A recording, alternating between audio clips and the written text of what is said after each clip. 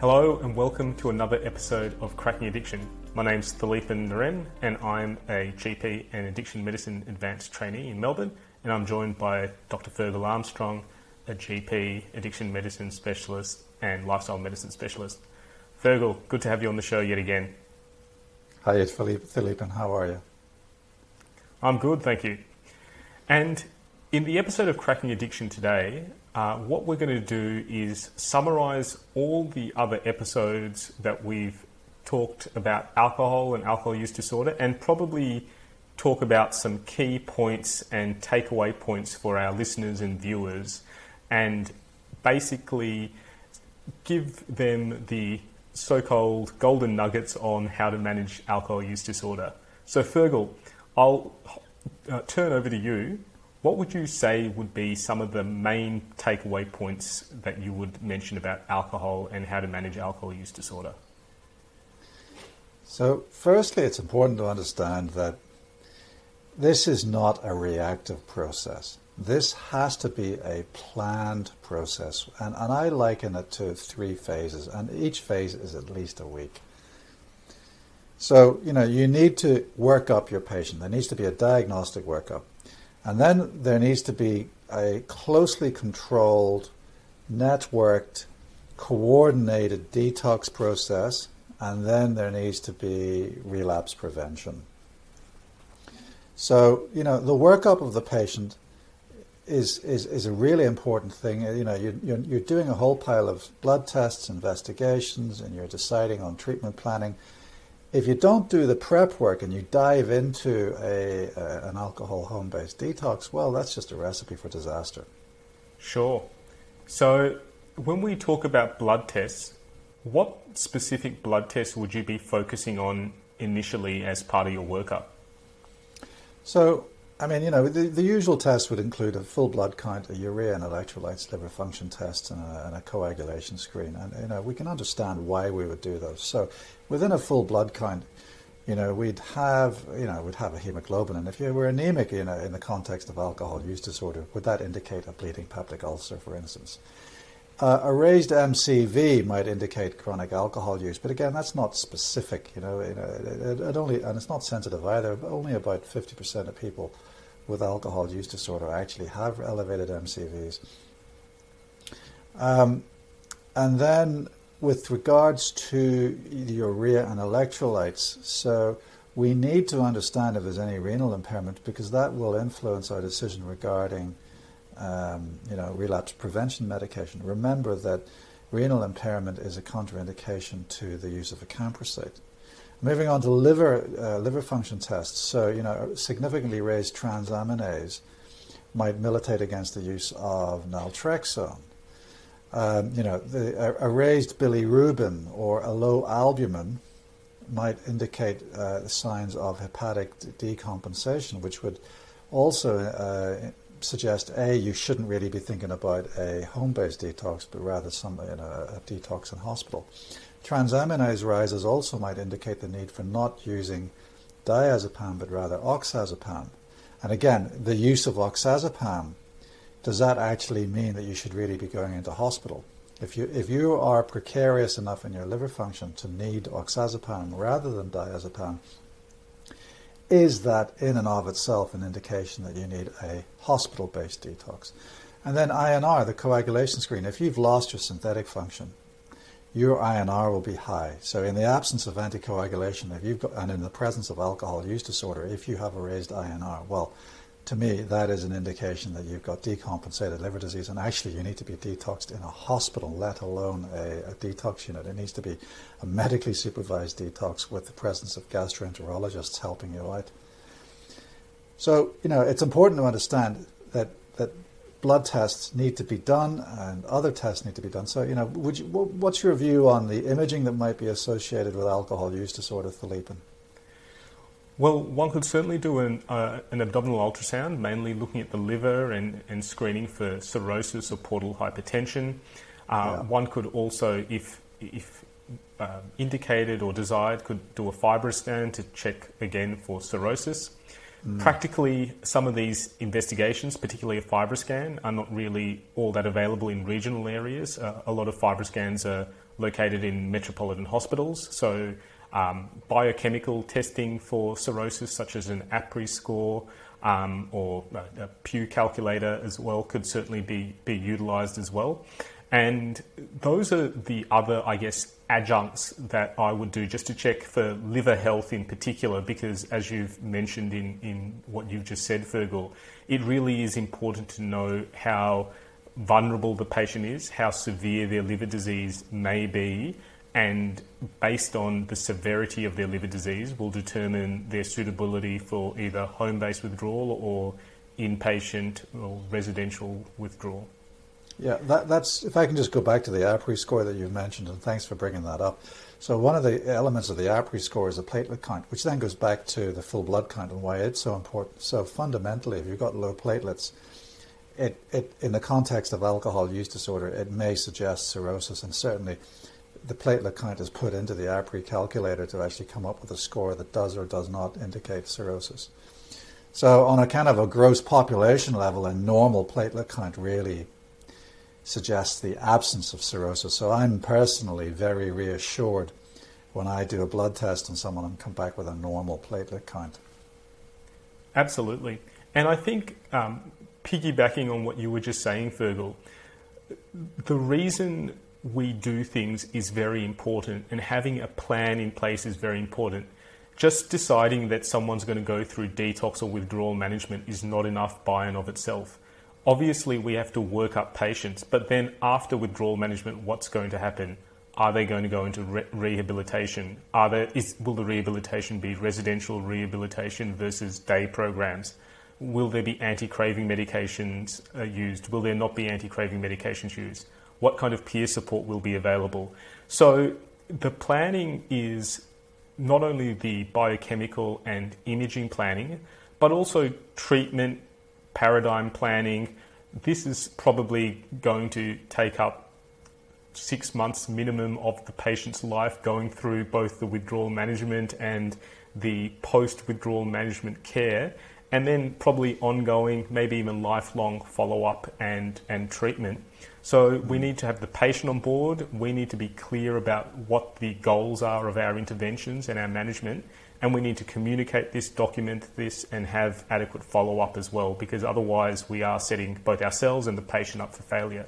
Is that a fair statement? Absolutely. And so this just goes to the point that you don't start an alcohol detox on a Friday afternoon when someone comes in and says, well, hey, I've quit drinking, give me my diazepam. That's just unsafe. I mean, if we move on to the second phase, the actual detox, I mean, I see the actual detox. There are some critical elements to it. So first of all, there's the patient factors, the prescribing factors, and the medical review factors. Yeah. So we need to ensure, and I suppose this heralds back to treatment planning. You know, we need a safe home environment, a safe drug-free home environment where there is a supportive adult that is able to effectively supervise the patient at home. We need to discuss, how is the medication going to be delivered? Is it going to be daily pickup from the pharmacist, or is it going to be a one-off script handled by the supervising responsible adult? And we need to discuss, how is the patient going to be monitored? Because, you know, the patients need to be reviewed every day during a detox. So who's going to do that? Is it going to be the GP? Is it going to be the AOD worker? And where is it going to happen? Are we going to do this by home visiting, or is a patient going to come into clinic every day? And again, what happens? How do we manage failure? How do we manage, the patient not actually succeeding in their alcohol detox? What happens then? So these are crucial issues to determine within that week of detox. What would you say to that, Philippe? I couldn't agree more. Having these frank discussions right at the start, planning for any treatment failures, planning for all issues that can occur, and having some contingency plans, and most importantly, making sure your plan is safe, that the patient is at the centre of the planning, and that in the event of a severe relapse or another unforeseen consequence, that the patient's safety can be guaranteed is paramount. I think a medication that we haven't talked about yet, but we have talked about in multiple other episodes, is thiamine and the great importance that we have on thiamine. And I hope our listeners and viewers will realise our passion for thiamine, and if nothing else, will ensure that any patient that is undergoing a withdrawal program is placed on an appropriate dosage of thiamine. So basically, to recap some of those numbers for our viewers, the treatment dose for Wernicke's encephalitis is 500 milligrams IV TDS. For prophylaxis in hospital during withdrawal management, I'd probably say 300 milligrams IV TDS. At a minimum in a hospital facility, oral 100 milligrams TDS. And I guess in community, when you have someone with chronic alcohol use disorder, just as a baseline, 100 milligrams daily. Would that be a fair summary, Fergal? Absolutely, and we can't overstate the importance of thiamine. And I suppose during the alcohol withdrawal phase, I would actually recommend 100 milligrams 3 times a day orally for my patients during alcohol withdrawal. And then after it's complete, then you could drop down to 100 milligrams daily. Agreed. I mean, I think we've talked about Wernicke's encephalopathy and the importance of recognizing it and treating it, and that's why we harp on so much about thiamine. But really, it's all very well to think we're going to plan a detox and it all goes swimmingly well. The key thing about safety is to actually recognize and have a contingency plan in place during a detox for the things that can go wrong. So you need to be aware of what the typical course is, and you also then need to be aware of what an atypical course is during an alcohol detox. And so we need to know how people usually progress through, which is usually very well, but we also need to be aware of the potential risks for seizures and delirium tremens and withdrawal delirium. And we also need to know at least how to recognize them so that then we can escalate care. And usually in the context of a home-based detox, such escalation will be referral to a local hospital or an emergency department. So therefore, again, that needs to be identified. Before you start an alcohol detox, you need to identify where are you going to send this patient if the course is atypical, if things start going wrong. What would you say to that, Philippe? I couldn't agree more with that. We've talked about safety. Safety is the most important thing. Knowing where your referral pathways are is very important, and also that the patient knows where the referral pathways are, because there's nothing worse than, say, on a weekend. And by the way, as we've discussed earlier, we do not start alcohol withdrawal management on a Friday afternoon just to try and avoid this scenario, but I'm just using this for dramatic license. But you don't want the patient to be uncontactable in a cell phone free area by themselves having a complication. So the patient and their carer need to know where to escalate their care when they feel something's wrong, when you've clearly articulated what to expect, and knowing where to seek help is absolutely important, both for the treating doctor as well as the patient. So yes, absolutely. I totally agree with that, Fergal. Yeah, so we need clear pathways of care escalation. But we also need clear networks, don't we? Because there's no lone rangers in alcohol use disorder. There's no heroes in alcohol use disorder, so no one should be operating in isolation. So it's very important to have a clearly established network of other people that are going to help you manage your patients. Who would you put in your network then, Philippe? So I think in Victoria, we're very fortunate that we have DACAS, which is the Drug and Alcohol Clinical Advisory Service, which is a 24-hour, 7-day-a-week service that provides specialist addiction medicine support for primary care practitioners, nurse practitioners, or other healthcare practitioners who have any concerns about addiction. There's also your local pharmacotherapy area-based networks for, say, opioid use disorder, but also there are usually within PHNs doctors, GPs with addiction specialist knowledge that are useful. Usually most local hospitals, I should rephrase that by saying most tertiary hospitals would have an addiction medicine service, and the registrars or specialists can be contacted. But also finding out in your specific area who has expertise in an area or has gone through these procedures before, and I'm talking mainly regional areas where our regional colleagues may not have access to the supports that us doctors in metropolitan area take for granted, and may not have access to the same levels of support. So just knowing what's local to your surroundings is very important, particularly before you start undertaking some of these withdrawal management paradigms, because you don't want to run into complications without knowing who you can ask for help. Exactly, yeah. There are no heroes, and when it goes tits up, you need to be well supported. Absolutely. Yeah. Is there any other takeaway message that you can think of for our listeners and viewers, Fergal, that we haven't covered just yet? So, in Star Wars: A New Hope, Princess Leia said to Obi-Wan Kenobi in a holographic message buried into R2-D2, "Help me, Obi-Wan Kenobi, you're the only one who can," or "You're my only hope." When I hear that, I am concerned that patients are trying to split. So splitting is when a patient elevates to a position of idealized dependency, one particular clinician or individual, and demonizes everybody else. And then when that person is idealized, then comes the request for opioid drugs of dependence. So that would include opioids or benzodiazepines. And in the case of alcohol use disorder, it could very much well be benzodiazepines. So the use of benzodiazepines in alcohol use disorder has to be controlled and regulated. Patients coming in saying, "Oh, you're the only one that can help me. Please give me my benzos. I don't want to be referred to anyone else. I just want you to give me the benzodiazepines regularly." For harm minimization, that is a big red flag. The second syndrome is the tail wagging the dog syndrome. So patients coming in saying, "I've already started. I've seen the light, and it's Friday afternoon. There's no one else you can speak to, but I've stopped drinking. So therefore, to prevent me having a seizure, you must give me benzodiazepines." So, this idea that patients are manipulating the clinical situation to oblige the prescriber to prescribe benzodiazepines, without the usual safeguards, is a very dangerous situation to be in as well. What do you say to clinicians on how to manage patients who come in saying, "I've already quit drinking"?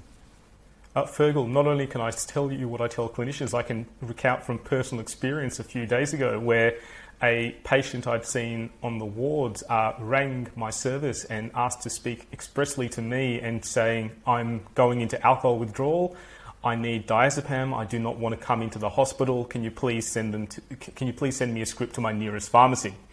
And to which I took a detailed history, asked the exact symptoms that the patient was going through, and then politely yet firmly directed him to go to the emergency department if he was concerned about his withdrawal symptoms and was concerned about withdrawal seizure. This is an individual who's never had a withdrawal seizure, having said that. And he was quite insistent that I wasn't assisting him or helping him appropriately, and that I should just do the script and he would manage at home with support from friends who he declined to mention or where they were staying, but was very insistent. And this was a phone call that ultimately took 10 to 15 minutes where I was trying to be supportive. And obviously, with any consultation or any phone call, the inclination, and we should believe our patients, but we should also be safe. And as we've mentioned before, it is not safe to do a phone consultation and send a script for a quantity of diazepam without assessing a patient or knowing what are the substances that have been used, or being able to verify how significant the withdrawal symptoms have been. And I stood by my guns, and ultimately the safest thing for an individual or a patient who is concerned about withdrawals or withdrawal seizures is to be in a monitored environment, be that a withdrawal unit or an ED. So my advice to practitioners is the advice I myself take for myself, which is patient safety first. Giving diazepam in an uncontrolled situation is very unsafe. And if you cannot guarantee safety, you need to make sure you can put the patient in an environment that can be safe. And this can be a very uncomfortable conversation sometimes. And at the end of the consultation, as a healthcare practitioner, I think most doctors are people pleasers. We get into medicine to try and help people and make people feel good. But sometimes with confrontation or saying no to a patient for the reasons of good clinical governance and good clinical management, it can leave us feeling drained and upset, but we must be safe. There's no benefit in doing something you don't believe in just to quote unquote make someone happy. Is that fair, Fergal? Yeah, and I think it's important to understand that patients have the right to refuse your advice. But that refusal does not then oblige you to then move or change your clinical practice or advice from a position of safety to a position of relative danger. Yeah? So if you've set up what you think is a safe management process, patients always have the right to refuse. But then, so long as they've got informed consent, and so long as they're mentally competent, then by such refusal, then they take it upon themselves to assume the risks of their decision. So when I hear patients say, if you don't give me benzodiazepines, I'm going to have a seizure and therefore it'll be your fault and I'll sue you. Well, my response to that is to say, well, look, I'm really sorry you feel that way, but this is what I'm prepared to do. This is safe. And if you're not prepared to engage in that, I am of the opinion that you are of sound mind, you can make your own decision, and therefore you are taking the consequences of your own decision upon yourself. And I have no further medical legal liability to you because I am offering you a safe process. But that's a very difficult conversation sometimes to have with people. And I think it's really important as doctors, as healthcare practitioners, to have firm boundaries. It's important for us to know exactly what the literature says, what best practice management is, and try to stick to that as much as possible. And that's not just in the best interests of us as clinicians, but also for the patient's best interest as well, because the patient's best interest is best served when we're practicing good, clear, evidence-based medicine. And I think in many respects, that's probably the best place to end this series that we've done on alcohol use disorder. So this is not the end of Cracking Addiction, dear viewer and listener. This is just the end of one of the many topics that we're talking about. But please do join us for our upcoming episodes where we will discuss further topics in addiction medicine. Thank you, Fergal, for your time once again. And to our listeners and viewers, bye for now.